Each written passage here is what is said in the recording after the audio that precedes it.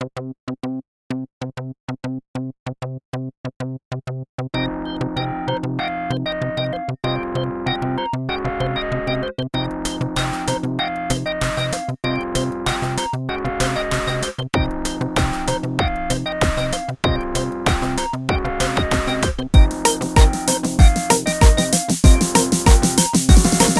will feel like third wheels, but the battle of being a third wheel is a battle I would much rather fight internally than the battle of loneliness and being left out.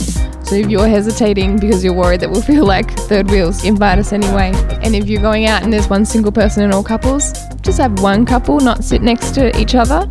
Makes it feel like you're out with friends instead of out with couples. That changes the whole dynamic. But there is a certain amount of responsibility, I think, as singles to include ourselves as well in that. Like, as much as you can make it easy, we also need to give ourselves permission and a bit of a kick in the pants sometimes to include ourselves. So there's been quite a few times where I'll invite myself over. I'll be like, I know you have kids. Why don't I bring dessert over once you put the kids to bed? Or like inviting myself over to a single mum's place because it's just like, well, like, I'd love to see you, but I can't leave my kids at home. It's like, well, I'll come over. I'll bring dinner. Come over and I'll cook dinner or something. If you're really struggling with that lonely time, be like, oh, I'm not included in anything. Try and invite yourself to something. Or start something, be like, hey, do you want to go do this with me? We can all go together. How can I spend time with you in your week? And then it just flags people, oh, they realize, oh, you want to spend time with me, that's great, let's do something. So I think, yeah, there is certainly responsibility. As much as it can be made easier, it's not always going to happen. And you do kind of need to do it yourself sometimes.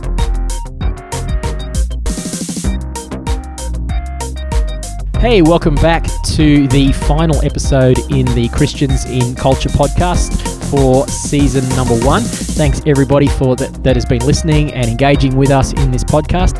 My name is Rowan and I'm the lead pastor at C3 Church Camden and Picton, and we have had so much fun with everyone's engagement with this podcast series. And so this is kind of like an addendum to all the previous episodes that have gone before.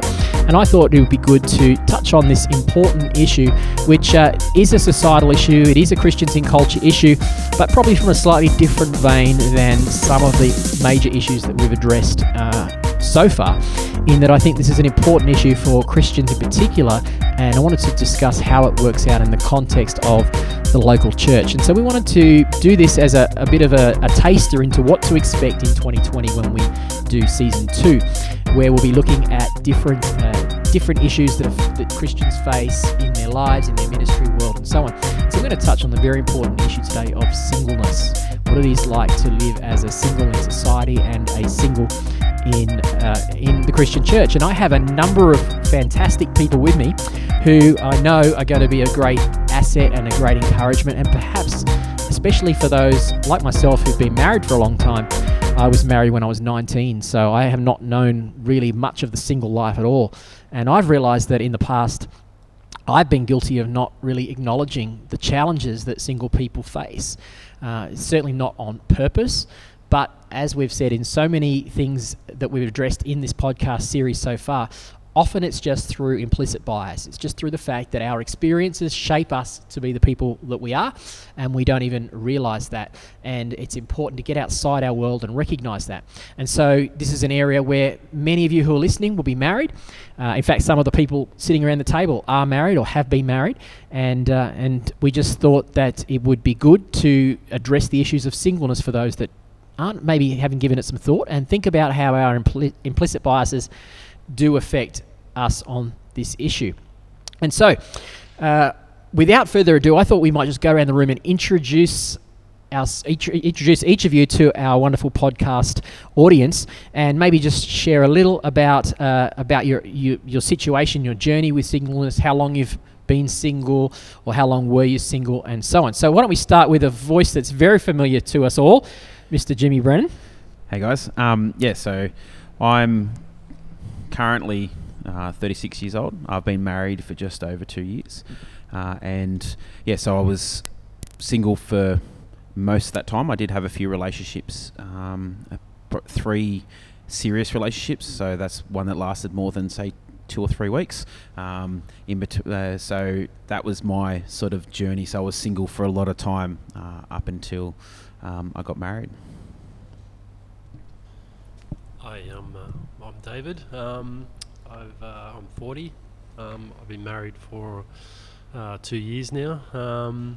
I guess my journey is sort of the same. I had a number of relationships in that time, but I went through some tough times, and I was a real journey of faith and discovery, really, up until meeting my lovely wife. You definitely learn how to trust God. So it was a real journey. So I'll hand over to my wife. Okay.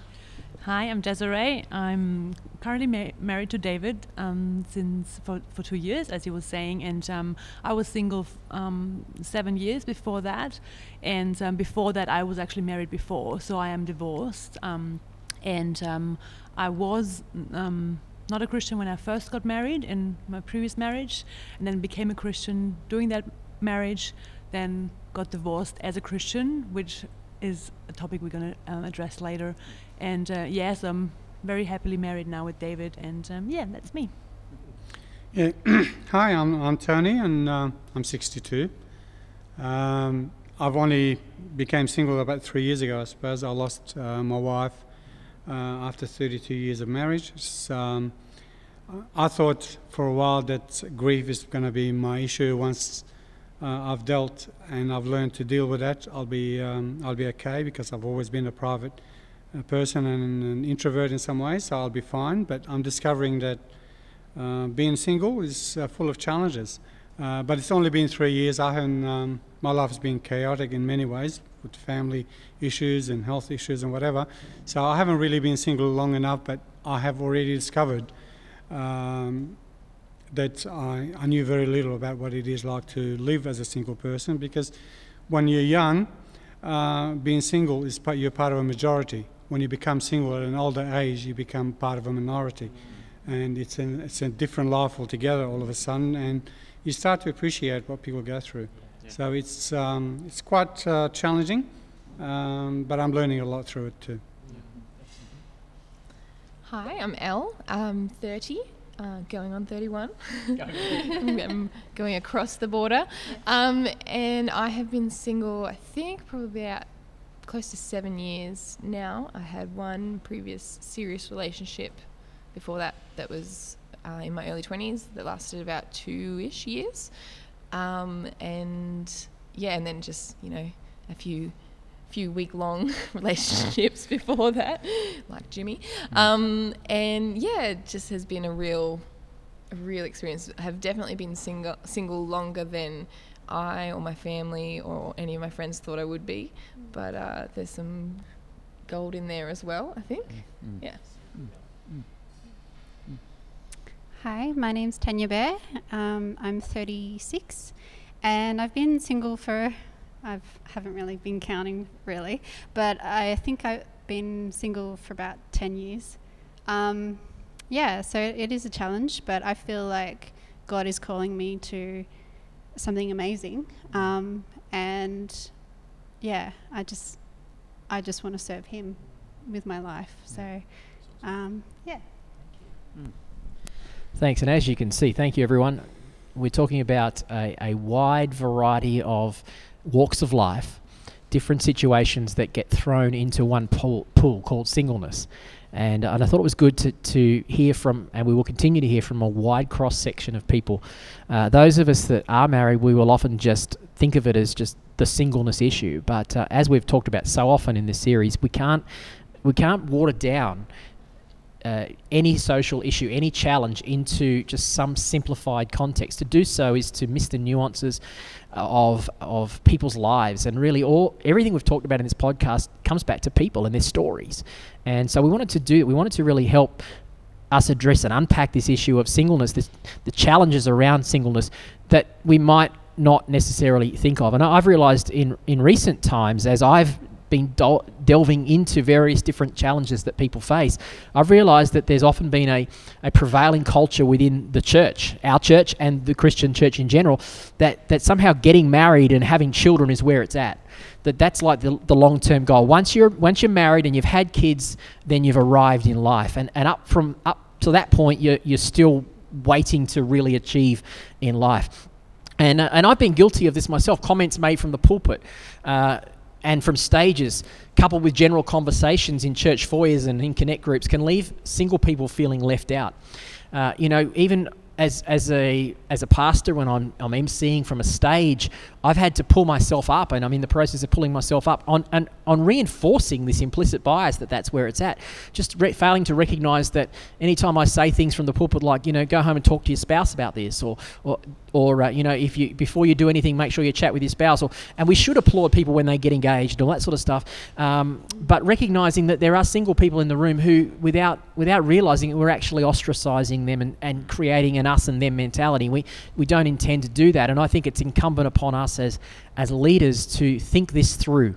As church leaders, as connect group leaders, think through how can we be more inclusive. So I guess my question for any of you guys that might want to jump in on this is, have you had that experience? Has that been your experience where you felt that things that have happened and been said and done in church life have left you feeling like you're on the outer? And if so, how does it make you feel on the inside? Who'd like to jump in on that one? I'll go. Yes, this one, the first question off the top was for me. Are allowed in this. Yeah, well, no, I feel like I've got it sorted today. But yeah, the first question was just like, wow, yeah, 100% have felt like this so many times, like more times than I could even count. It's just becomes such a regular experience. You're like, oh, and there it is, 2, 3, 10 times a service, in a conversation sort of thing. And the main thing is, I think, is that, like what you were saying, it's implicit. Like it's a bias that is just there. And from a single person, that the intention from those people or from the pulpit, like it's 100% not a malicious intent. Like there's nothing in them that I'm sure a lot of them would be horrified to know how hurt you can get sometimes, and I think because of that, I have tended to. It's like, even as single people, we don't recognise that that's an area that needs care of for ourselves, because it's like, well, we know that they didn't mean it in a way that was supposed to make me feel hurt. I know that they didn't mean to leave me out. I know that they didn't mean to disregard the fact that this is 100% more difficult for me because I don't have a spouse to talk to, or because I don't have certain things that they have just had built into their lives. So it's taken a few years for me to realize, I'm allowed to value these areas of hurt. Yes. and take care of them. And I think that's where I feel like the culture of church is kind of changing. Like, people are being more aware of, where have we kind of ostracized certain groups and certain people. And it has stemmed from, I think, a few single people or, people just being like, I'll take care of this area and try and educate where I can, if I get the opportunity, try and be like, that was actually a little bit hurtful, and just kind of learn to open up about that and make it a more obvious, thing. It can, it can be really hard. It turns into bitterness really easy for me. And I was actually, when I was thinking about this question, I think it's things you don't even really think about. I had a housemate that I had lived with for a long time, and we were both single around the same age, and we hadn't seen each other for about 6 months. And then we saw each other around the time of I think it was a conference or something like that, and we were just chatting, and we were talking about the topic of being single. Comes up a lot for us. And she said something along the lines of, isn't it so frustrating on Instagram? And I said, did you see it? And she said, yes, how terrible was it? And it was just this thing, the fact that we knew straight away exactly what each other was talking about.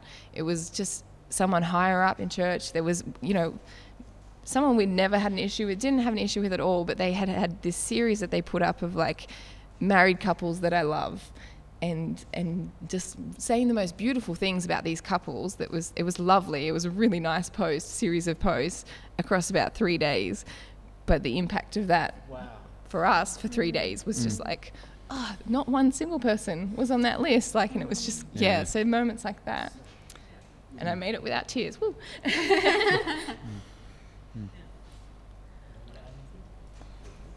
I guess for me, it's been the 7 years that I was single before I got married. I think it depended a bit on where I was in my walk with it, and with my contentment, because contentment goes up and down, and we do have those moments where we're more sensitive, where we feel more what people would say or what they talk about or whatever, and then there are moments where you're like, oh no, okay, you're fine with it. And I feel like that's something I really had to navigate in like how I deal with it, because at moments I would be really hurt, and then other times I don't mind so much. But I definitely think, and now that I'm married, I want to be more like so aware of that too, because it's so easy. Oh, now I'm married, I've arrived and I'm fine now. It's like, well, no, that's not like, because then the next thing comes, the people with children, and then the next thing, like there's always like, it's not something that you can arrive. It's a journey where let's be aware of each other. Let's be aware of where people are at in our congregations. I think that's sort of the main thing that I love that we talk about this. So, and I'll just add, I suppose, for myself, that it's been a little bit different for me, where I didn't actually feel pressure from the church about being single in my situation. I think because I was in a smaller church, and being in leadership and always serving and that sort of stuff. Marriage and singleness didn't necessarily get brought up a lot, or at least that I noticed in that terms. So the pressure about not being married was actually on myself. It's from myself, I should say. So I had these ideas about wanting to be married by the time I was 25, so that I could have kids when I was younger, because I didn't want to be like my dad, who was married when he was in his early 30s, like I am now, and having kids, to then seeing that he wasn't be able to interact with me as much because he had injuries and all that sort of stuff, which hopefully don't affect me as much because of my situation is a little bit different to my dad's. But I just didn't want that, and I wanted to be able to be like, so all the pressure from being single was more about me, like putting it on myself rather than from the church. That was my experience, but I know that I think for males probably get less pressure put on them for being single than females do. I think it's a lot easier for a male to go through and be in leadership and to serve and to do stuff and to date people and all that sort of stuff, and not have the pressure put on them that women do as much. Like, I notice that if you can be 30 and be single as a guy, no one will bat an eyelid, but you'll be, if you're 25, 26 and a female that's not married, it's almost like, oh, what's wrong? Like that sort of thing happens. So that's where I feel as though that I haven't had that pressure. So the ladies, I don't know if you can hear it, the ladies are all going, yes, yes, yes. Before we dig into what Tony was about to say, Dave, you were a single male for a long time. Yeah. Can you identify with what Jimmy just said? Yeah, definitely.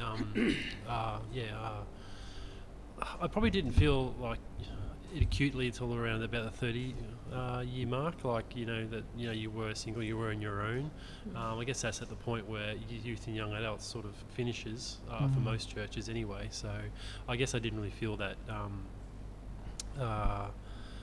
isolation, I guess you could say, because for most part, depending on the demographic in your church, most people have paired up usually by that point. Right. So if you're still single at that point, it's like you still start to think at 30. But I definitely echo what Jimmy was just saying. Like, probably up to not to the 30, mid 30s. I really didn't feel any pressure from anybody else. So, I mean, it can be awkward, definitely, especially if you're going to, group things and you're the only single person there. But, I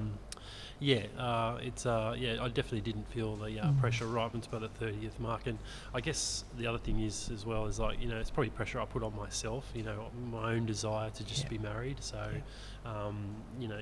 the desire just to be starting a family. When you see other people starting a family, it's like, you do start having those thoughts of, what's going on with me. But I think women in particular do feel a lot more acutely. They probably express it a lot more than what men do. So, but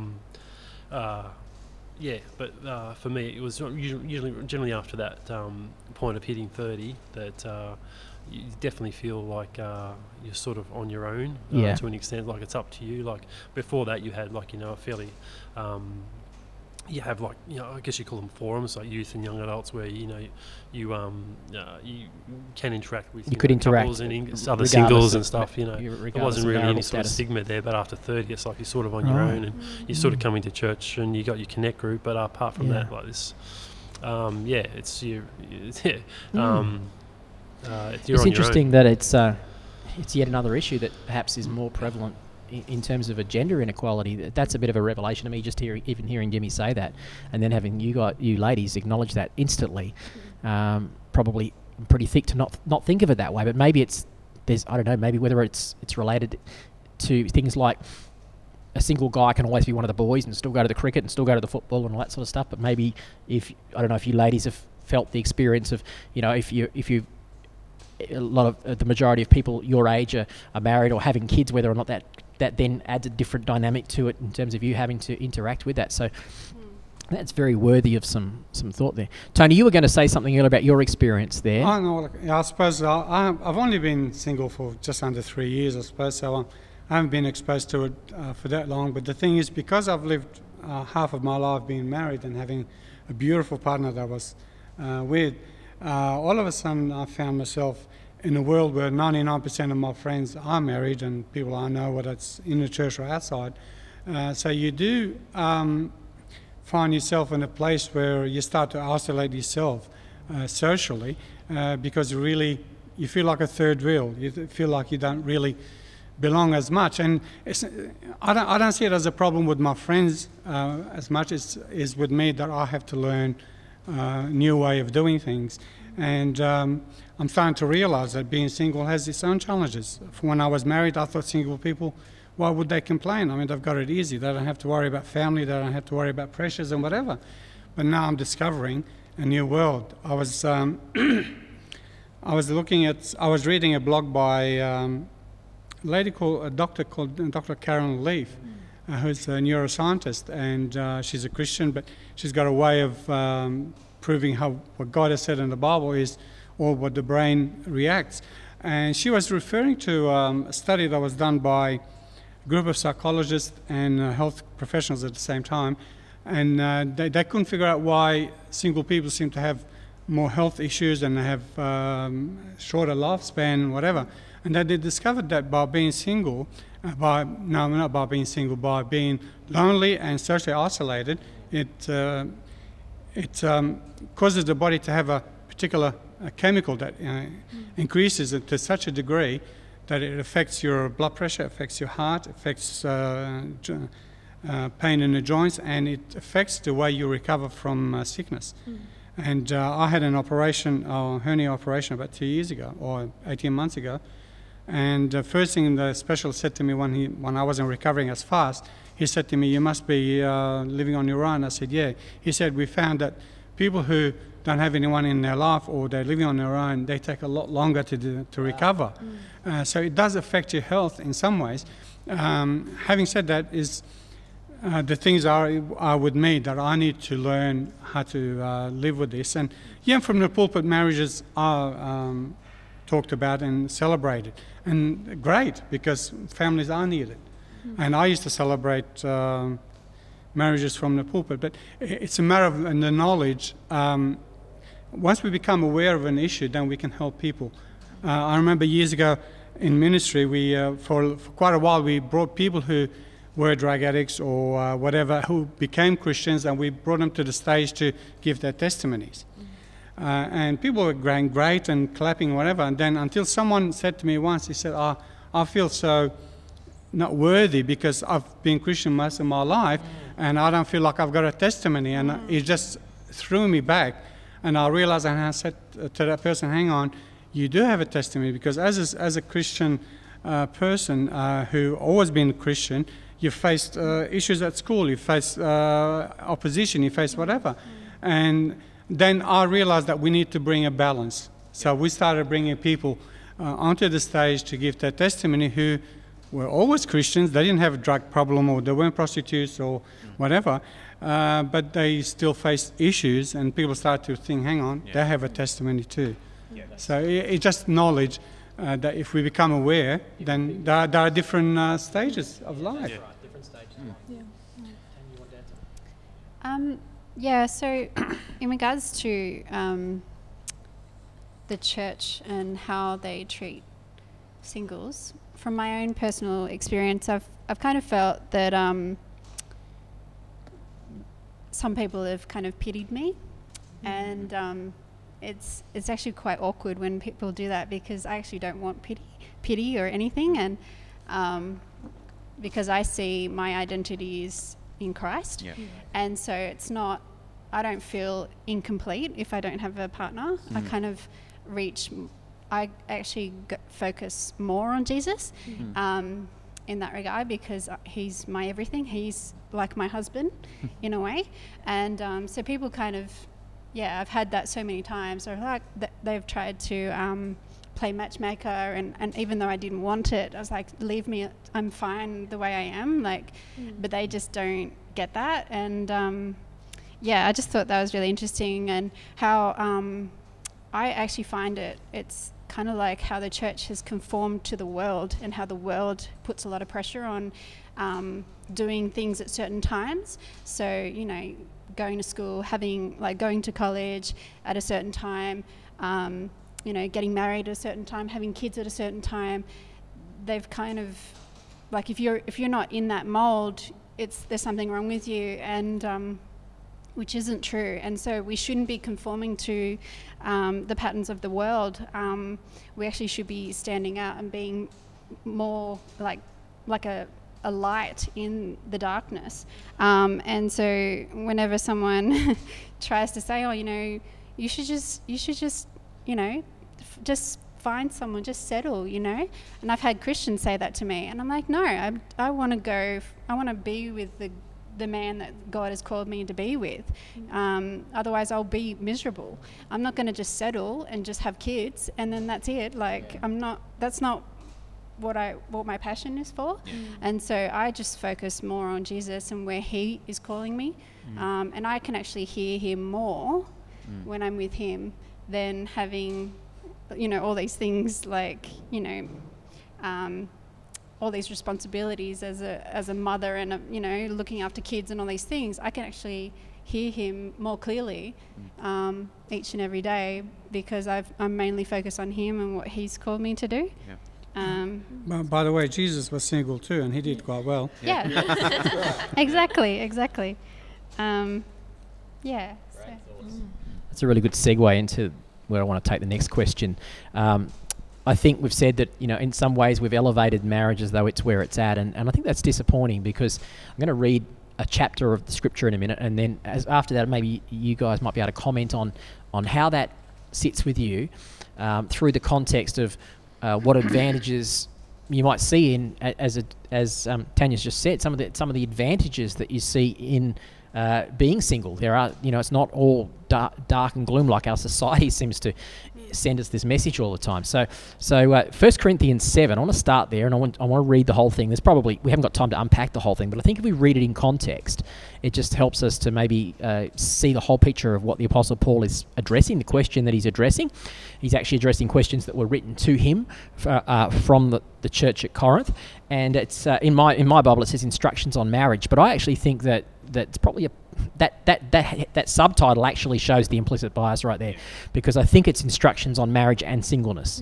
I think it's instructions on how to do life in relationships, and so that's just interesting. I find that interesting. So let me read this, and then maybe you guys can jump in with what your thoughts. Because as you just said, it's not just Jesus. Throughout history, a great number of the significant movers and shakers in the church have been single. And it's interesting to me that that like now there's this message coming across is that unless you're married, you can't really do anything. And it's just a casual look through history, and we'll see it in this passage, is that there is incredible benefits for the kingdom of God in singleness. And that's not to say that everyone should remain single, but I just think it's trying to restore some balance to this argument. So let me read 1 Corinthians 7, and then you guys can jump in. It says, "Now regarding the questions you asked in your letter, yes, it's good to abstain from sexual relations. But because there is so much sexual immorality, each man should have his own wife, and each woman should have her own husband. The husband should fulfill his wife's sexual needs, and the wife should fulfill her husband's sexual needs. The wife gives authority over her body to her husband, and the husband gives authority over his body to his wife. Do not deprive each other of sexual relationships unless you both agree to refrain from sexual intimacy for a limited time, so you can give yourselves more completely to prayer. Afterward, you should come together again so that Satan won't be able to tempt you because of your lack of self-control. I say this as a concession, not as a command. But I wish everyone was single just as I am. Yet each person has a special gift from God, of one kind or another. So I say to those who aren't married and to widows, it's better to stay unmarried, just as I am. But if they can't control themselves, they should go ahead and marry. It's better to marry than to burn with lust. For those who are married, I have commands that come not from me but from the Lord. A wife must not leave her husband, but if she does leave him, let her remain single or else be reconciled to him. And the husband must not leave his wife. Now I will speak to the rest of you. Though I do not have a direct command from the Lord, if a fellow believer has a wife who is not a believer, and she is willing to continue living with him, he must not leave her. And if a believing woman has a husband who is not a believer, and he is willing to continue living with her, she must not leave him. For the believing wife brings holiness to her marriage, and the believing husband brings holiness to his marriage. Otherwise your children would not be holy, but they are holy. But if the husband or wife isn't a believer and insists on leaving, let them go. In such cases, the believing husband or wife is no longer bound to the other, for God has called you to live in peace. Don't you wives realize that your husbands might be saved because of you? And don't you husbands realize that your wives might be saved because of you? Each of you should continue to live in whatever situation the Lord has placed you, and remain as you were when God first called you. This is my rule for all the churches. For instance, a man who was circumcised before he became a believer should not try to reverse it. Probably a good idea. And the man who was uncircumcised when he was a believer should not be circumcised now. For it makes no difference whether or not a man has been circumcised. The important thing is keeping God's commandments. Yes, each of you should remain as you were when God called you. Are you a slave? Don't let that worry you, but if you get a chance to be free, take it. And remember, if you were a slave when the Lord called you, you're now free in the Lord. And if you were free in the Lord, when the Lord called you, you're now a slave of Christ. God's paid a high price for you, so don't be enslaved by the world. There's so much in this passage that we could unpack. We don't have time to, but I just want to put it in perspective as we read the whole thing. Each of you, dear brothers and sisters, should remain as you were when God first called you. Now, regarding your question about the young women who are not yet married, I do not have a command from the Lord for them, but the Lord in his mercy has given me wisdom that can be trusted, and I will share it with you. Because of this present crisis, I think it's best to remain as you are. If you have a wife, do not seek to end the marriage. But if you do not have a wife, do not seek to get married. But if you do get married, it's not a sin. And if a young woman gets married, it's not a sin. However, those who get married at this time will have troubles, and I am trying to spare you those problems. But let me say this, dear brothers and sisters, the time that remains is very short. So from now on, those with wives should not focus only on their marriage. Those who weep or who rejoice or who buy things should not be absorbed by their weeping or their joy or their possessions. Those who use the things of this world should not become attached to them, for this world, as we know it, will soon pass away. I want you to be free from the concerns of life. An unmarried man can spend his time doing the Lord's work and thinking how to please him. But a married man has to think about his earthly responsibilities and how to please his wife. His interests, therefore, are divided. In the same way, a woman who is no longer married or has never been married can be devoted to the Lord and holy in the body and spirit. But a married woman has to think about her earthly responsibilities and how to please her husband. I'm saying this for your benefit, not to place restrictions on you. I want to do whatever will help you serve the Lord best with as fewer distractions as possible. But if a man thinks he's treating his fiancée improperly and will inevitably give in to passion, let him marry as he wishes. It's not a sin. But if he's decided firmly not to marry and there's no urgency and he can control his passion, he does well not to marry. Verse 38, key verse. So the person who marries his fiancée does well, and the person who doesn't marry does even better. A wife is bound to her husband as long as he lives. If her husband dies, he is free to marry anyone she wishes. She's free to marry anyone she wishes, but only if he loves the Lord. But in my opinion, it'd be better for her to stay single. And I think I'm giving you counsel from God's Spirit when I say this. Well, as I said, so much in that. But I wanted to read it in context and then have you share your thoughts and your experiences on this. Because I think when we set up this implicit bias that marriage is where it's at, we completely ignore what Paul seemed to be saying in that passage, and that is that there's tremendous value in singleness. At least for some people, Paul seemed to be saying. It's a gift. It's actually a gift that Paul seemed to be saying. And it may not be a gift forever, but I think when I'm guessing that for single people, when there's this pressure to have to marry, that it might be taking away from some of the benefits that you can add value to the kingdom of God because of your singleness. So anyone want to say maybe what are some advantages and what are some things you've seen or during your time of singleness that maybe you have over married people or have had over married people, that, and when you've got married people sitting at the table, it's not an opportunity to bag out on your spouse, but just an opportunity to say what are some of the things that you maybe were advantages, just to put some, and maybe bring some balance to this and encourage those who are single. Who'd like to kick us off with some thoughts there? I'll jump in. So for me, I think that I was able to do a lot of things that God needed me to do that if I was married probably wouldn't have had the opportunity. So at the age of 24, I was able to go and study youth work at TAFE, and then from there go on and do my Bachelor of Theology, which I did over 5.5 years. So I did it part-time. And I really don't think that I would have had that same opportunity to do that if I was married and had responsibilities in a married situation.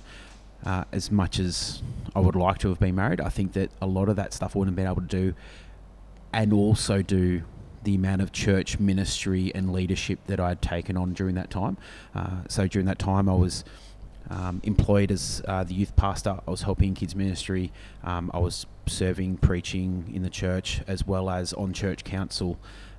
So I was doing all of those things, which took up a fair amount of time, as well as working, as well as studying, and then also having a social life on top of that. If I had to try and build in a marital relationship into that, I wouldn't have been able to do all of those things, which wouldn't have been a bad thing, but I think that I would have missed out on some great learning and great opportunities that came my way during that time, that God provided. If I was married, I probably would not have had, at least been able to experience all of that.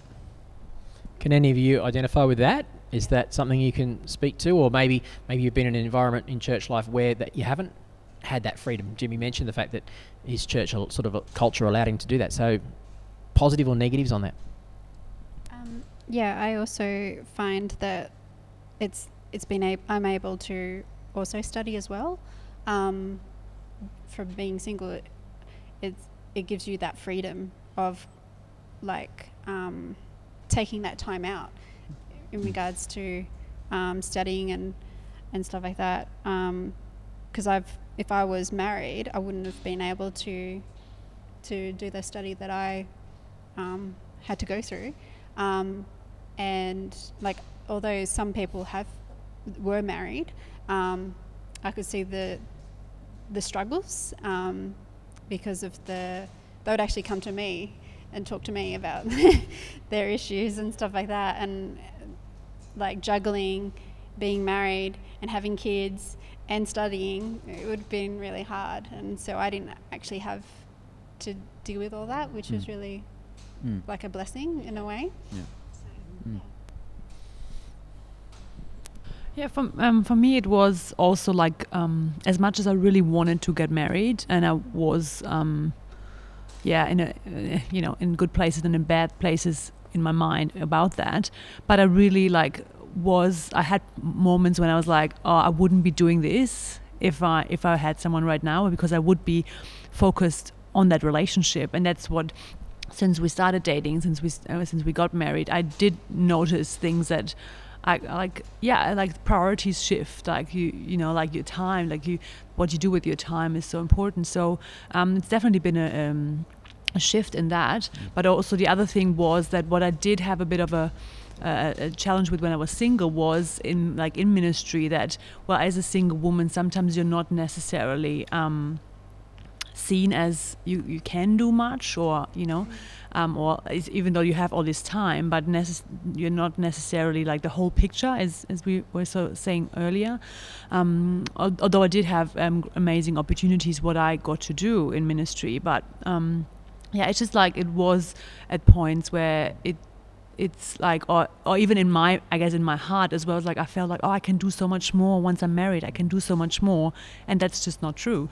Not necessarily. Yeah. Like, you know, it might be true, but if you're, you know, depending on what you want to do, but it's not necessarily true. So yeah.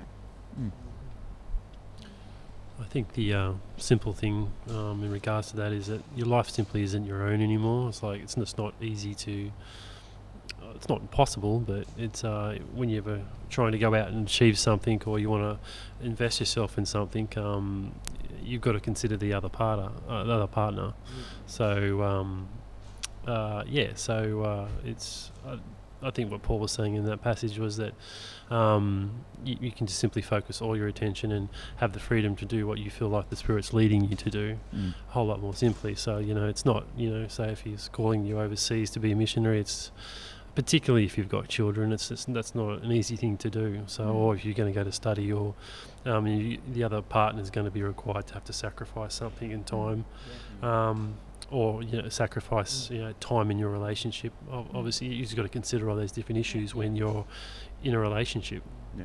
Whereas when you're single, you just it's just you. Do it. Yeah, it's just, that's right. You know, I could pick up and go on a holiday if I wanted to, or go anywhere I wanted to at any point, and do a course whenever I wanted to. But when you're in a relationship, you still, depending on what it is, you still can go off and do things, but you just got to consider how that impacts the other person. Yeah. So I think what you're saying there is, even though I haven't been single myself, I obviously have been in pastoral ministry for a long time, and so something that you're saying, David, what Tony, you said about the fact that regardless of where we find ourselves in life, there's always people who are different, who are going to be in different situations, and we can always go, the grass is greener over there, or whatever. And I think part of the intention of this episode is to try to help us to recognise that the grass isn't always greener. Marriage is a wonderful thing, but Paul seems to be saying, hey, marriage is good, but singleness is actually beats marriage. That's what Paul says in this passage of scripture, which is not just. It was revolutionary in the Greco-Roman world. He was being radical. He was being incredibly radical, because the whole Greco-Roman society was centered around the marriage unit, the patriarchal male being the head of the house, and there was economic requirement. That's how women were provided for economically and everything else. Even though there was a lot of gender inequality that was taking place. So for Paul to be able to even say it's good to stay single meant that the church was setting up a different society. It was setting up a society where women were actually given an opportunity to especially single women. I mean, maybe like we've talked about in this episode, single guys, maybe they can work, they can do those things, but single women were given an environment where they could flourish in life without having to be married for the sake of it. That's revolutionary in the first century, but I think it's revolutionary for us in the 21st century when as Christians we're sending this message: get married, get married, get married. Marriage is not without its challenges. You guys are talking about the study. You're hearing Jimmy and Tanya talk about study. Well, for me, I mean, married at 19, 5 kids, and I wouldn't change that for a moment. But yet when it comes to study, I'm probably one of the most underqualified pastors going around. I've got a diploma in theology. And, you guys are more... Jimmy, you've got a bachelor in theology. You should be teaching me. And for me, it has been the fact that I physically couldn't have studied. There's no way raising 5 kids on a pastor's wage, busy in church ministry, busy with time in life. There's no way I could have gone ahead and done any further study. And do I regret that? There are times where I think I'd like to have done more study, but that's an example of how... I didn't have the freedom that single people have. I don't regret it completely. I love my family, but it's just one of those areas where I would have had more freedom if I had been single. And the other thing I'd add to that, which doing a lot of marriage preparation with couples, I found that whether or not a couple are getting married young or getting married old, there are challenges for both. So when I work with young couples who haven't, maybe still living at home and about to get married, I say, you guys have got a lot going for you that older single people don't have, because you haven't lived life on your own yet. So you haven't got stuck in your ways. You haven't got yourself figured out. This is how I work. And then suddenly you've got 15, 20, 25 years of singleness behind you doing your own thing, and now you're thrust together in a marriage. So you've got that's the advantage you have getting married young. But the disadvantage is you also don't have the fact that you haven't got 25 years of singleness behind you, so you don't have the economic freedom, you don't have the ability necessarily to be able to provide for yourselves as well. So and then to older people, I would say the reverse. When you're getting married as like Dave and Desi, you guys getting married, in your 30s, in that situation, you've got advantages of, Dave had a house and all that sort of stuff, but the disadvantages, and now you're thrust yourself together and you've got to figure out what it looks like. Jimmy just said yes, he obviously experienced that as well. Same thing. So there are, regardless of where we find ourselves, there are advantages and there are disadvantages. And what we're trying to do is find, how do we help you guys as singles to, how does the church help people who are single to feel like you're valuable, feel like you have a place, that you belong. So do you want to say something there? Oh, yeah. Go for it. I'll throw in. I find this passage to be, I think that's the first time in a long time that I've heard it go through the whole passage. And does it invoke emotion? Oh, yeah. I mean, there's always, I found this one hard because you hear the passage so much, and it's kind of like an A or B situation. Like, if you're married, that's good.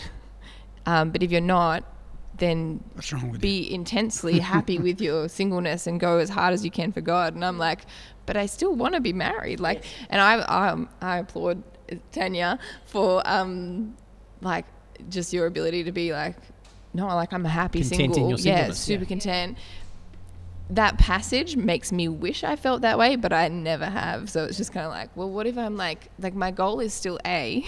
I still want to be married. How do I live in B? How do I live in B? And I think there's not much verbal support around that. It's kind of like, be happy in your singleness, and you're just kind of like, well, how? Like, I'm giving it a go, sort of thing. But you're kind of being told that from people that are married, and you're just kind of like, well, I don't really know how that should look.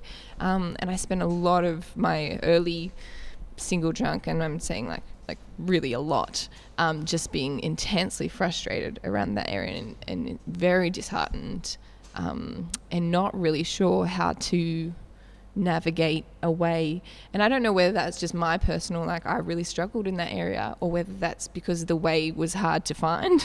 And it was just, I've the last couple of years, it's kind of like devote yourself to the Lord. I felt like I was like, well, am I waiting on God, or is he waiting on me? What's happening? Yep. And is he bringing my husband, or am I going to find, like, what's going on with that? So I just kind of have become much more intentional about where I spend my time, what I do, and recognizing and being okay with my goal is still marriage. And I want to enjoy my singleness, and I am enjoying it, and I want to be effective, and I want to be fruitful and grow in that area. But then recognize, but my intention is still marriage, and I'm allowed to spend time and invest to prepare for that. Yes. And navigate my life in a way that supports that, regardless of whether it's there or not. So that has been, I think, the real game changer for me the last couple of years. I had a thought just then that I was like, I wanted to say that too, but I forgot it. You'll jump back in with it. Jump back in whenever you think of it. What that shows is the nuances of this issue. That we can't break it down into black and white, A and B. On one hand, you've got some people have got a gift of singleness, and they're more content with that. Others, feel called to marriage. There's another issue. You've got same-sex attracted Christians who've decided to live by a Christian biblical ethic. They go, I'm gay, but I choose to abide by the Christian biblical ethic of sexuality and marriage, and so I'm going to choose to remain single. So regardless of whether you're heterosexual or homosexual on that issue, if you're choosing to acknowledge that, then you're going, well, I'm going to live by this certain standard because this is what I believe is God's best. But it doesn't necessarily make it easy. And I think the challenge there is that there can be a grace for it. But what I'm hearing you say, Elle, is that it's still not easy. It's still got its challenges. And are you wrestling with should I be putting the front foot forward and pursuing marriage, or should I just wait for the whole thing to fall in my lap? And what's God doing in and amongst all this? Well, that's actually, you reminded me. Woohoo, we Great. made it. But I can see now, it's like I sat on my butt a long time just wondering back and forth on that. And I don't know, everything happens in God's plan and God's timing, but I think if I might have got my butt in gear a bit earlier, it might have happened a little bit earlier. But realizing that, like coming into, I guess, an age where I feel like my knowledge of my actual calling and where God wants me is so much clearer than like, and having to go through certain things to discover that, and realizing that there is a confidence that has been built in me through force because I had to be, a boldness that was built into me because I wouldn't, like if I had a husband, I wouldn't need it. And a certain ability to say what's on my mind and go for what I want. And I can see that that's like, well, I still want to be married, but I can see how important these few areas in my life have been and needed to be grown, so that when I do get married, I still have my own calling. Yeah. And I'm not saying like you can find that within marriage. I fully believe, and I've seen it happen, and it's amazing. But I'm like, I can see that I was the kind of person that was like, I was so ready for marriage and so prepared for it. You would have settled for anything. And not just for anything, but just for like, I would be just so happy in that. I'm just like, woohoo, we did it. So marriage would be the goal. The goal. And then I'm realizing, I can see now how much value that will add to my marriage, having gone through that. In the long run, I think I'll be incredibly grateful for it. So good. At the time, I 100% was not. And I think that's okay as well. Like if you're not, like if you're single and not happy about it, that's cool. Like, and I think that's what some people didn't say to me. They're like, just wait on God, it'll happen. Just keep kind of the pat answer. Almost like the pity thing. Oh, it hasn't. Don't worry, it will happen. And you're just like, he's just around the corner. You're like, but which corner? Some buildings have 4 corners. And it's just and the things that get said, and you're like, well, that's lovely, but it doesn't help me at all with how I'm feeling and how ineffective I feel in church and at sometimes and how ridiculously dependent I feel on my parents still, and there's much more to it. Wow. The thing is with Christians, I mean, we have ministries for young children, we have for youth, we have for women, for men, for married people. But sometimes, I know from my experience, we seem to forget that single people have their challenges, and single people are a group of people who are at that particular stage of life. Could be in between, or could be because it's been forced upon you, it's like it happened in my case, or whatever. It's just, and if we can, us singles learn, or the single people learn how to deal with these issues and become content, because I'm discovering that God's not going to allow me into any other stage, whether I'll get married again or not, until I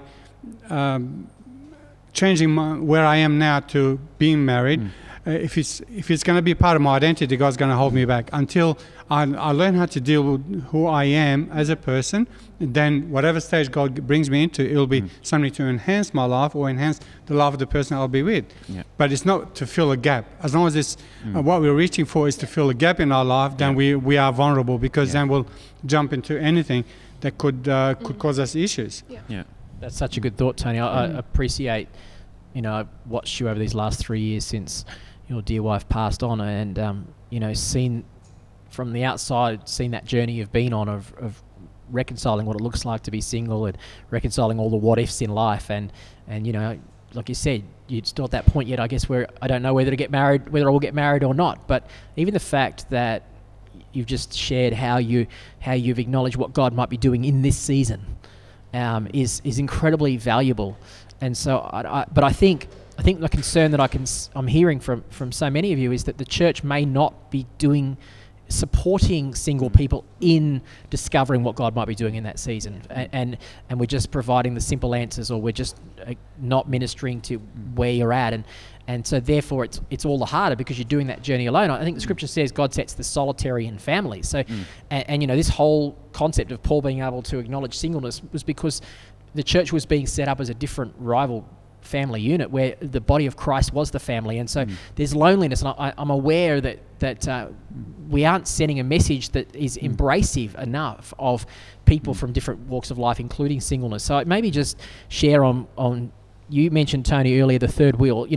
Have you felt like the third wheel in environments, and if so, small groups or whatever, what can couples and families do?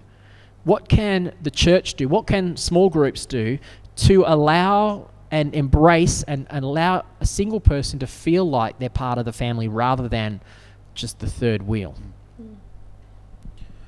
I'll jump in first again just to get the conversation going, but I think that, and similar to what Tanya said earlier, is that invite people around not for the sole fact of matchmaking. I think that's a key point, is that keep your friends groups regardless of what season of life they're in, if they're married, if they've got kids, if they're single, without the pressure or expectation that they have to be there or that they should be there or that we're going to put them in a situation where we're going to be inviting other people along, just to see what happens sort of thing. Because I think that the more and more that you invite, that you continue to make it normal, is that, okay, we're in a different season of life and we all see that, but you make it normal. So if you've got single friends and then you've got a kid's first birthday, don't just invite all your couple friends that have got young kids around and just ignore all the single people because they don't have kids, so they probably don't want to come around. Invite them around. They don't have to come, but they might like to come because all of their friends are there and they want to engage in that, and because that's the thing. I think that a lot of times, I think it comes down to married couples forgetting what it's like to be single. Once they become married, they become all enthralled in being married, that they forget a lot of times about the single, what it's like when they were single, and they just sort of throw it out there and just be like, oh, they won't want to come. Well, how do you know that? You want them to be involved in your life. You want to be friends with them. Invite them to those sorts of things. I think that a lot of times the church just sort of does that a little bit, and friends groups can do that unintentionally, thinking they're doing the right thing when all they're doing is just alienating people because they feel as though that they're doing the right thing instead of actually speaking to them or asking or inviting them to be a part of that. Yeah, I've had the same kind of experience where I was invited to a lot of the gatherings, social gatherings, and when everyone was like, some couples were,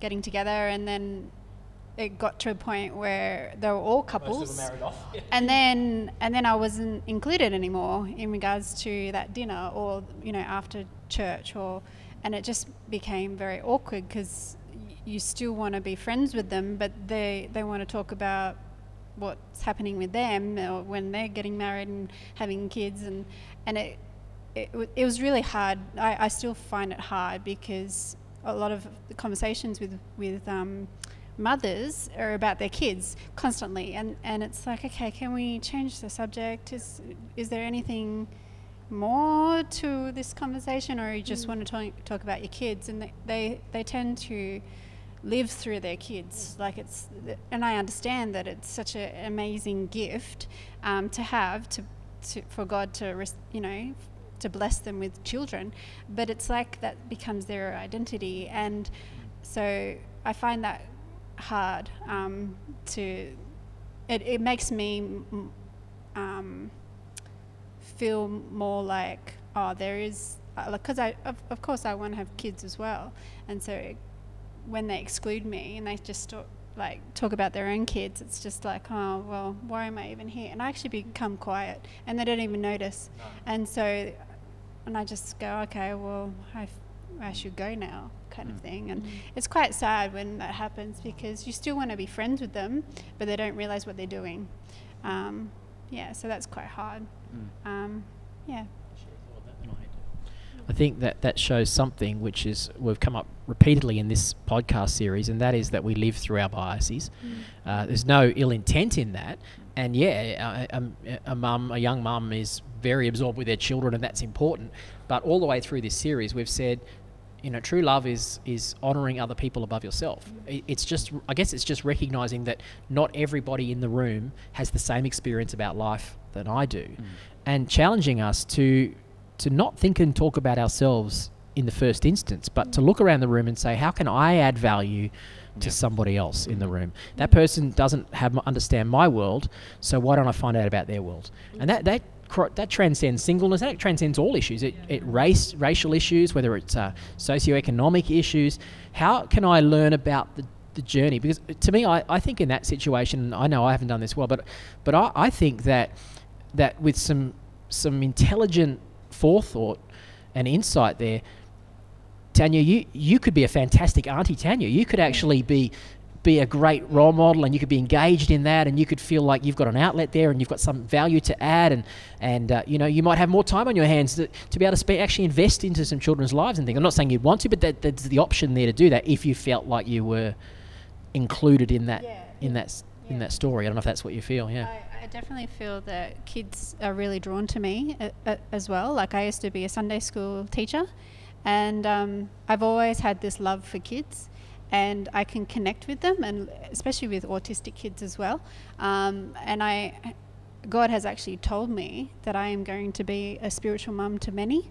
And so when I hear what He says about me, it's completely different to what other women, talk to me about. It's like, oh, you're not, like, you can't talk about that because you're not married, you don't have kids. But really, I actually have a mother's heart, and so I love many people, and so I just see that as a blessing to have God's heart for kids and for women and for men as well.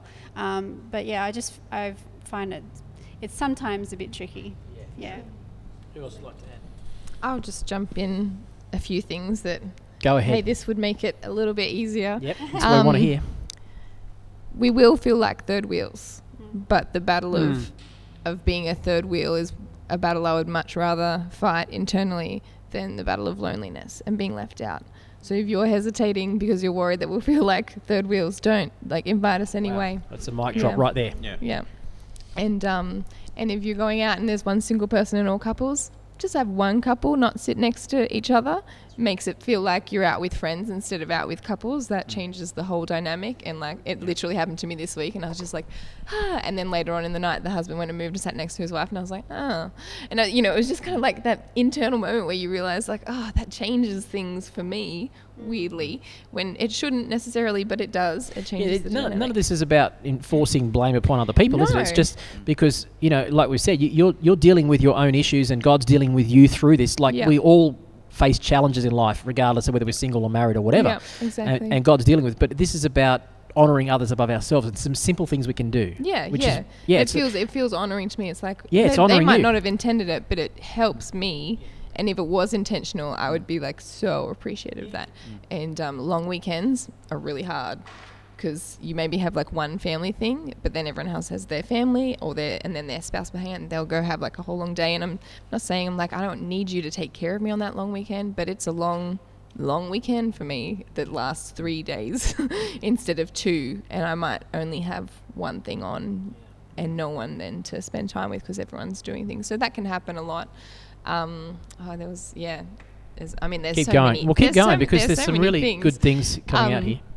Decision making, it would be nice. What big decisions are you trying to make at the moment? Because we don't always have someone to talk to, and it might not mean that I might not necessarily want to talk to you about my decisions, but if I get a chance to, I might be like, actually I'm really struggling with making this big decision. And like what Tony was saying before, the body thing, where actually it is clinically proven that you have lower blood pressure when you have a spouse and have someone to go to and help you. It regulates your whole body system. And so recognizing that's I'm trying to make these things happen and trying to get to the same place in life that you're trying to get to, but my body is not regulating, and my emotions are struggling with that more because I don't have that feedback that kind of settles things.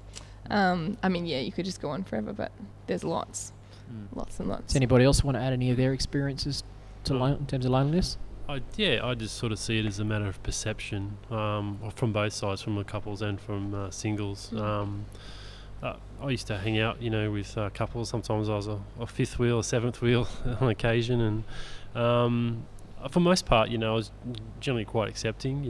It wasn't. The look of it is hard. Like, in your own mind, it can be hard. But I just sort of found, it depends on the couples too. I guess I was fortunate where they weren't, excluding to any great degree. But it's just a matter of perception. And when you are, with a whole group of couples, it can be, socially hard just from the perception of the way you think they're perceiving you and the way you're perceiving the situation. So sometimes just battling that, I just found that, seeing, taking the opportunity to just, draw from, being with those people, even if it wasn't, every single time that they were doing something, you were included. But it's just taking control of the way you perceive things. So that sort of helped me, to be able to go to things like, where predominantly there were couples, or to, try and to the best of my ability to include myself, not, it just, depends on the other couple too. It's like, sometimes they don't want to. So there's not much you can do about that. No. But so that's the way I sort of dealt with it. So as long as that other couple or those groups of couples were okay with me being around, then I didn't find a huge amount of a problem. But there is a stigma, and I think sometimes it's definitely within your own mind that you've got to sort of battle with.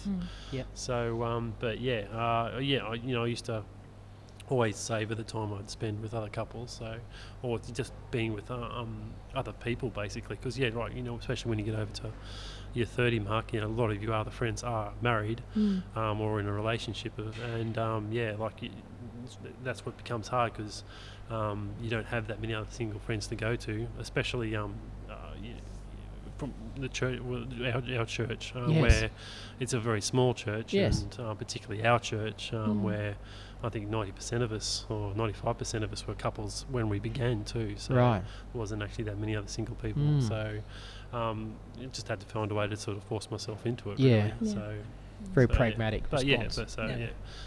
Can I Any just other jump thoughts? in Yes, on that? go Sorry, ahead. I know I'm back on this subject, but there is a certain amount of responsibility, I think, as singles to include ourselves as well in that. Like, as much as you can make it easy, we also need to give ourselves permission and a bit of a kick in the pants sometimes to include ourselves. So there's been quite a few times where I will invite myself over, be like, I know you have kids, why don't I bring dessert over once you've put the kids to bed? Fantastic. Or like inviting myself over to a single mum's place, because it's just like, I'd love to see you, but I can't leave my kids at home. He's like, well, I'll come over, I'll come over and I'll cook dinner or something. And just keep in mind, Great point. like we might not always be able to come to you, but you can move things and make things around, and there is, like, if you're really struggling with that lonely time, be like, I'm not included in anything. Try and invite yourself to something, or start something. Be like, hey, do you want to go do this with me? We can all go together. How can I spend time with you in your week, sort of thing? And then it just flags people. They realize, you want to spend time with me. That's great. Let's do something. So I think there is certainly responsibility. As much as it can be made easier, it's not always going to happen, and you do kind of need to do it yourself sometimes. That's a great thought. No, that's right. Because it's always, it's easier sometimes to throw the blame at everybody else but yourself. But personally, every time I look at Jesus, he always tried to change the individual, and the individual will change the system. Sometimes it's natural to just blame everybody else. Sometimes for our issues, started with Adam. First thing he did is blamed Eve for his issues, and he should have worked on where he failed. And I think if I become aware of where I'm at, then I can work on myself, because we all have a filtering system. It doesn't matter. When I was married, I had a filtering system, and I didn't see anything else clearly. Like others might be going through their own. I wasn't part of that thing. So it's about me learning how to deal with being single. And personally, I mean, I don't know everybody else, but I look at every issue that I'm facing as a single person, and I say, what can I do to change that? Because I'm the one who's isolating myself, even though 99% of my friends are married, but I've got to do something. Yeah. And I have caused myself loneliness, I've caused myself social isolation, is because I don't know how to deal with some of the issues, which I'm obviously working on some of it. Yeah. And we've had a couple of victories, but I say we because the Lord's... You and the Lord. I say we about myself as well. It's a single person thing. Is that Just right? like, yeah, we're doing really well. Yeah, but it is we because... worry. You're keeping we got you're this, keeping yourself yeah. company. Yeah, definitely. Yeah. Is that the royal we or... I don't know. Yeah, I know, but like it's God, and like sometimes Yeah. you just feel like you need to like we got this sort of Yeah. thing. Or we and my couple friends that are supporting me, and we got So this. good. And Because it's nice to we're not be- meant to... Yeah. we're not meant to live on our own. It's like Dr. Carol Leaf said, you know, we are created to be part of somebody else's life. And loneliness is not about the absence of people in your life. It's about the absence of someone that you can share life with. Yeah. You know, so it's we are meant to Yeah. mix with other And you people. can find that in more than one person. It's not like I think as a single person. I mean, sometimes you would view marriage as like, oh, like they'll solve all the problems. They'll help with me with all the parts of my life. But I assume from the general demeanor of everyone that is married in the room, that's not true. They don't fix all the problems. They make more problems. Yeah. Actually, I found myself now, if I've got to catch up with friends, I'll say to the guy, can we catch up somewhere for breakfast or something? So it's not a dynamic of a family, but just dynamic in Yeah, him and I. exactly. It just changes the dynamic, like you said earlier. It just does change the whole dynamic. And all of a sudden I'm enjoying this because I'm not looking at husband and wife sitting there telling me how good their holiday was and Yeah. their wedding anniversary was, and I'm missing my partner. So, you know, just you can work on it and you Yeah, can make... you can work on it. You can yeah. always do better than you've been doing. And Absolutely. yeah, It's just about definitely. changing me, Yeah. and then everything else around me will work better. Yeah, I have that same thing, but I say we. I say we're doing this ministry. We're doing we're doing this together. So I found that actually helps with the loneliness too, because like Because you're not on whenever your own. Yeah, exactly. Yeah. And so when I wake up, I actually have peace every day, even though like I have some physical like injuries and stuff like that kind of affect me and stuff like that. But I also have this peace that's Being every looked after. day, and this love every day, and I'm like, this is just amazing that even though I'm in pain, I just have this peace, and he's with me every step of the way. And so yeah, it's amazing. And I always say, like, I always talk to him like he's there, like even in my car, I just think that he's there. And I know that sounds weird, but it's like he is with me every step of the way. Yeah, so I'm not alone, like even though people say, aren't you lonely? I'm like, well, actually, Jesus is with me, so not It's really. interesting because in my car, the front seat, the passenger seat, if I don't have anybody in the car, I don't put anything on that seat because for me, it just reminds me that God, Jesus is with me. And sometimes people laugh at me when I say that, but I say, well, that's my way of saying, Lord, I know that you are here with me. Now, if someone gets in the car with me, they're going to sit on Jesus' lap. That's their issue.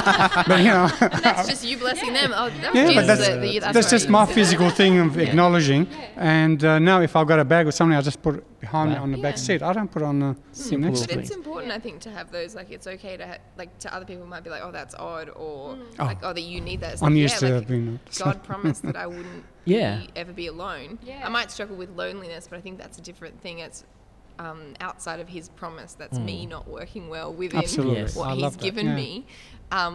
But He did promise I'll never be alone. And if you well, I'm not alone in this. Wow, Yeah. so good. Such good thoughts. Anyone want to add anything? Maybe just briefly, like loneliness can be in marriage as well. Like you can Absolutely. feel I've met lonely many at lonely moments. married people. And when you're married, you also don't have your partner to solve all your problems with you. You still gotta I still have things that I talk to my girlfriends about. Yeah. And that's fine because Sometimes that's that can just create more problems. it does. And don't worry about it, David. You should see David looking at his wife with inquisitive eyes right I now. can say that more. What are you talking about, darling? Get away with that now. I'll clarify later. But yeah. Such a good thought.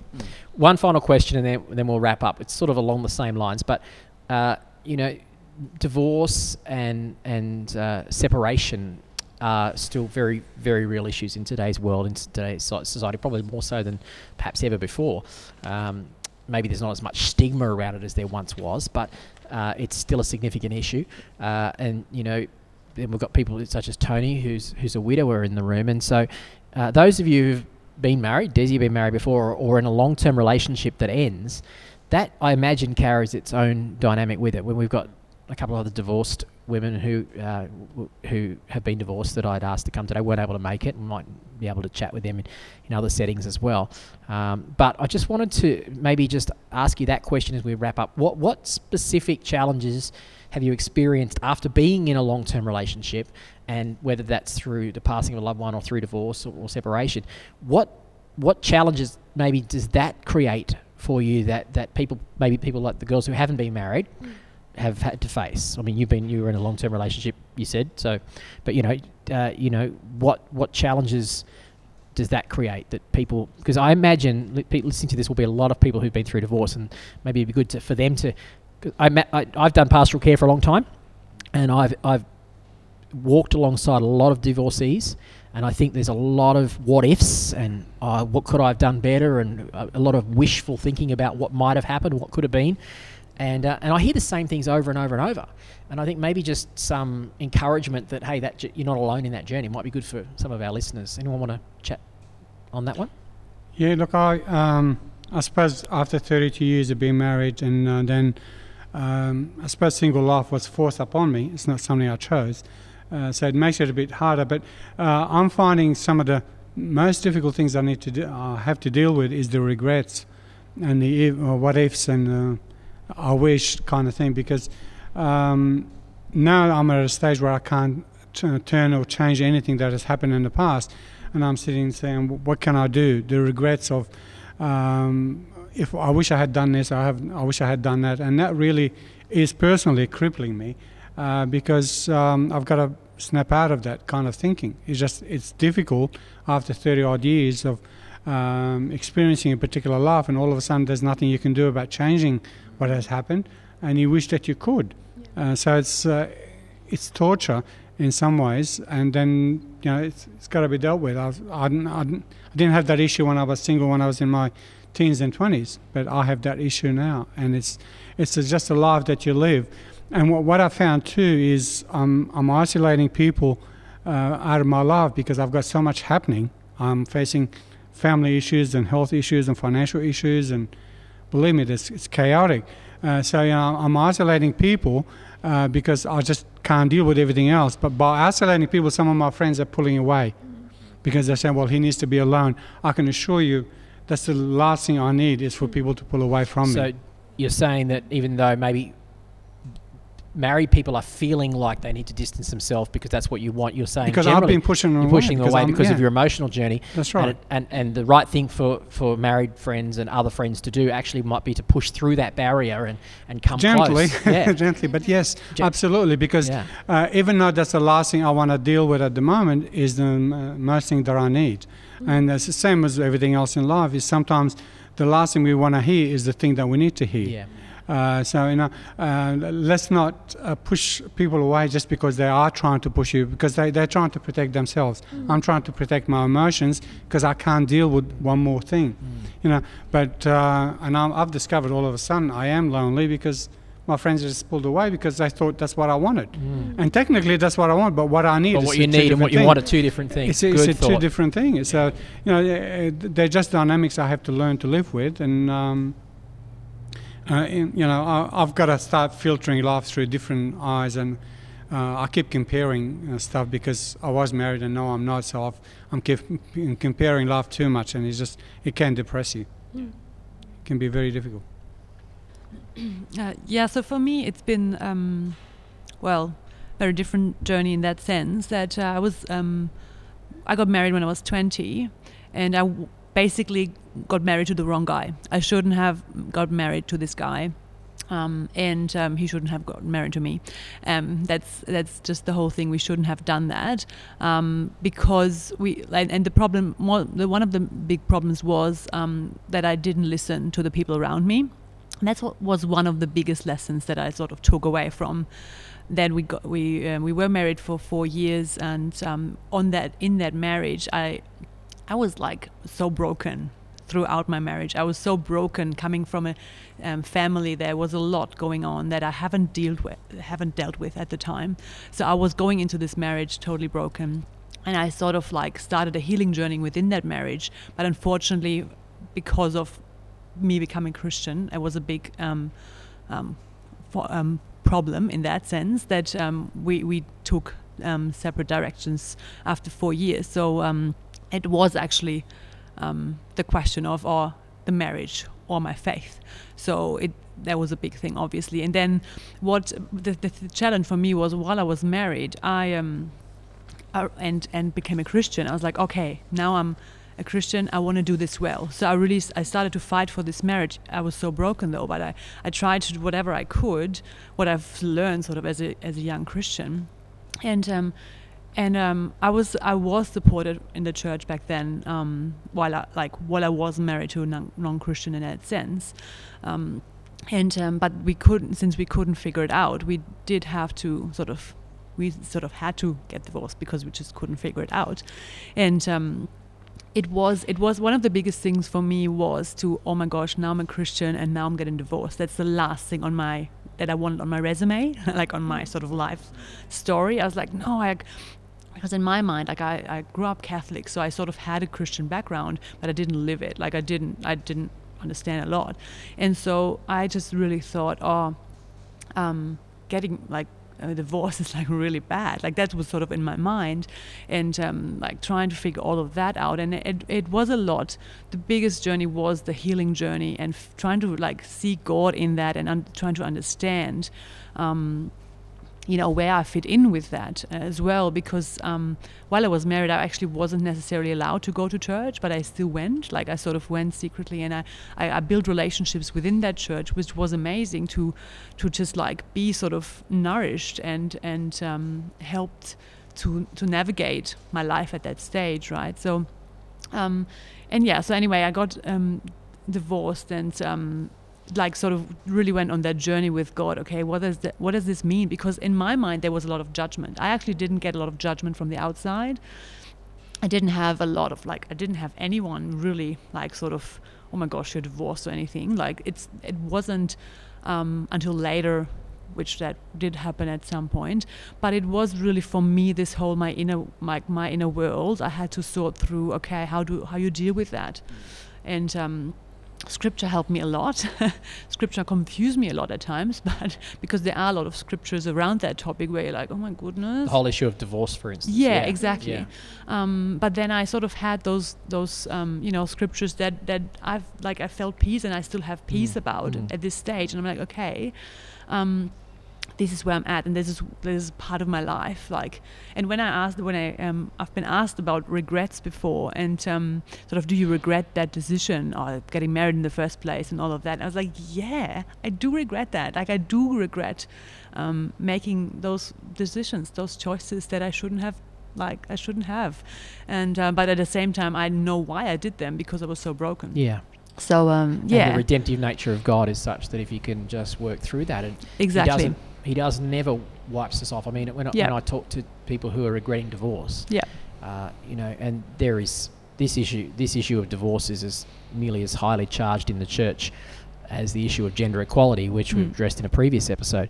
And I think the problem is, and I think there's a lot of legalism around this, and one side is, well, we've whitewashed divorce, and so it's more culturally acceptable completely, but there's still that sense of, well, the Bible says don't get divorced and so on, and people are failing to put it into its context, putting it into the cultural mindset of the time, and still recognizing that no, it's not the ideal, but God allows for certain things, and God is redemptive in nature. Yes. Yeah. So I would encourage those people who are divorced that it is not the end. Wrestle through the what ifs, but don't stay there. Yeah. Don't stay there, because His mercies are new every morning. That's right. Tomorrow's a new day, and just whether you're single or whether you're married or whether you're divorced or widowed, whatever, tomorrow is a new day. Yes. And there is always grace for that day, and God will take our mess and turn it around and use it for His good, for our good. Yeah.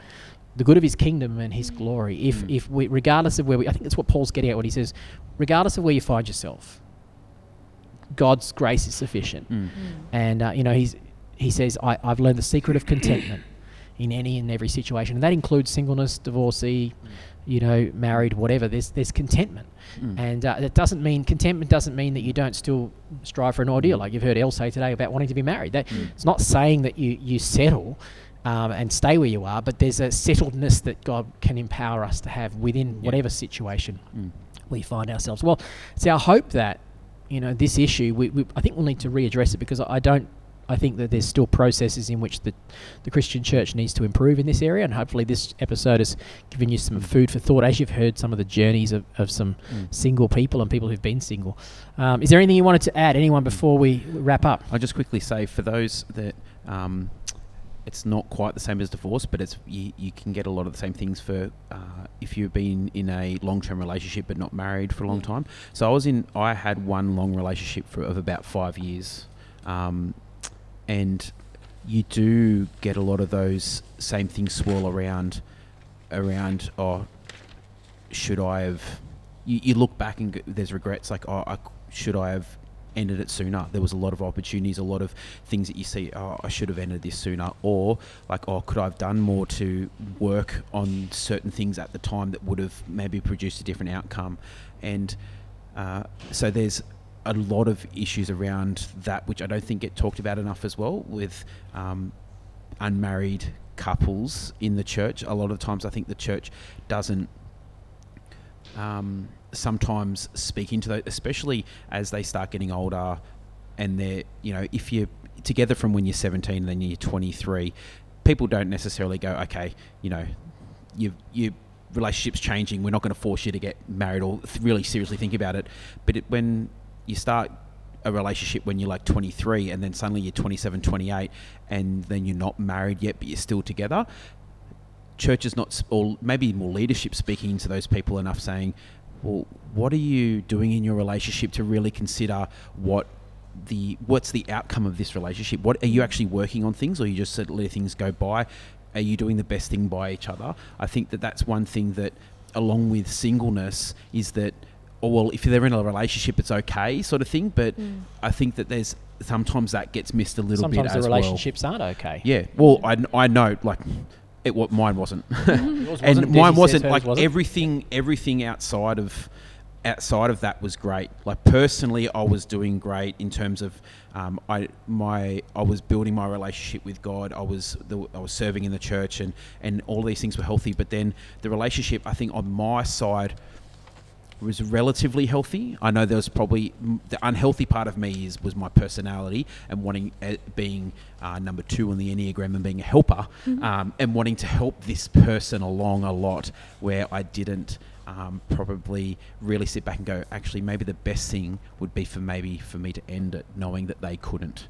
And I think that's potentially where I failed, and I don't feel as though I had enough help from the leadership in the church to really wrestle through that at the time, about, okay, if you're trying all these things and it's not really helping either of you to really progress in this relationship, maybe then you should end it and then see what happens, rather than just letting things keep going the way they're going, sort of thing. I think I don't think we can go into that, but I think it's similar to, marriages. You've got to work on them. You've got to go through, and, people always suggest, like, if you've got things you need to deal with, even from a young, relatively young married couple, to go into some sort of counselling or something like that, just to help go through issues or go through learning of things. I think that we don't push unmarried couples enough to look at those things once they start getting beyond the maybe 1.5, 2 years sort of thing. Okay, actually start looking into, okay, what's actually happening in your relationship? Is it healthy? Is there long-term future? Like, actually start pushing that sort of thing as well. Wow, great thoughts. Or even as singles, like, just assuming that, whether either you're happy where you're at or you're not happy where you're at. A lot of times there's not a big push to, like, for me personally, not like wanting to be married. It came down to me to be like, well, actually, I need help in this area. So like it's getting counselling and stuff like that, like just the check of like, actually, are you going okay with where you're at? Like, are you going okay in your relationship or in your marriage? Like, do we need to do we need to sit down? Do you need feedback on like how you're going and how you're perceived and what things you're wrestling through, whether that's preventing you from making the changes you need to make and things like that. There's kind of like a general overall like, oh, we'll just wait to help you when you meet someone, and then we'll do pre-marriage counselling for you. It's rather like, than preparing. Maybe I need counselling to get to pre-marriage, and great. so like for me the big change has been like I've paid for a dating coach, and I'll talk to people about the fact that I am dating quite heavily and really just working on, and the things I've had to learn from myself and about myself and grow in to actually realize, oh, there's a whole area that I haven't thought to prepare myself in, and also how much that has changed for me. I just wanted to add, like, talking about it, I'm the only one that's going to care the most about this area of my life if it's important to me. I can't expect other people to care about it. I can't expect married people to spend their whole week thinking about how can we get Elle to where she wants to be. So you know what I mean? Like, starts with you, doesn't it? I can't expect that. But there are things. Unknowingly, I self-excluded myself of like just thinking, well, no one cares, about where I'm at. No one cares that I'm struggling in my relationship, or that my relationship of 3 years and I didn't get married is ending, and no one's concerned for that area of my life, and no one's doing anything to help me. And then I've realized recently I talk about it a lot, and if people ask how I'm going, I'm like, oh, I had a date this weekend, how'd it go? I was terrible but pretty funny, you know what I mean? But the fact there's been some great conversations that we've had. There've been some real fun ones. But then I get to the next week and people are like, well, how are the dates going? And then immediately I'm like, oh, they care about that area of my life. Right. To almost the same degree that I care about it. It's like if someone said, oh, I have an exam this week, I'm really worried. And then next week, how was the exam? And that person feels cared for.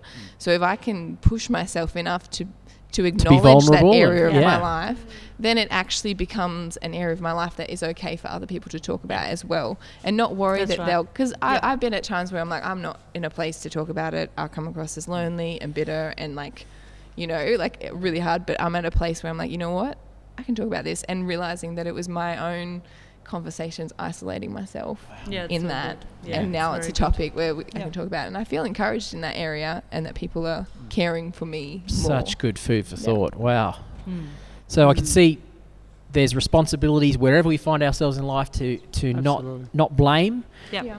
We need to take responsibility, but coupled with the fact that there is responsibilities that we take as singles or as married people, but there's also the responsibility of inclusiveness, not thinking about ourselves, considering others' needs above our own. And that's a principle in any marriage, but it's a principle in embracing singles. So this is the kind of podcast that I'm going to go back and listen to, because as a pastor, I need to hear this stuff and hear the heart behind it. I know you guys, I know your journeys, and I appreciate the fact that you've been so vulnerable about your journeys, and I know that that's going to be encouragement to other people. And I'm going to listen to it again. I'm going to learn from this, and I want to be able to be more effective in pastoral ministry because of it. So thank you, everybody, for taking the time to be with us today. We know it has been a great benefit to everybody else. Don't forget, Jimmy, to rate, review, subscribe, share, like, comment. Absolutely. Bring it up in the Google. Bring it up in the Google. That's right. Bring it up in the Google. iTunes, Spotify. And the more reviews and all that sort of stuff and ratings, the higher it goes up, the more chance being found. A great way to do it is simply share it. Just share this podcast if this has been an encouragement to you. Share it on your social media feed. It would be a great help to us, but also to get the word out there. These 6 people have invested some time, a couple of hours really, at least. They arrived about 2.5 hours ago ready for this. They've invested some time because they wanted to be able to encourage you. So it honours them for their investment if you will go forward and share that. And if you know a single person that might benefit from this, if you know some married people who need to hear this, by all means share it. That would be great. Well, God bless you, and we'll talk to you next year in season 2, sometime early in 2020. Thanks very much for listening.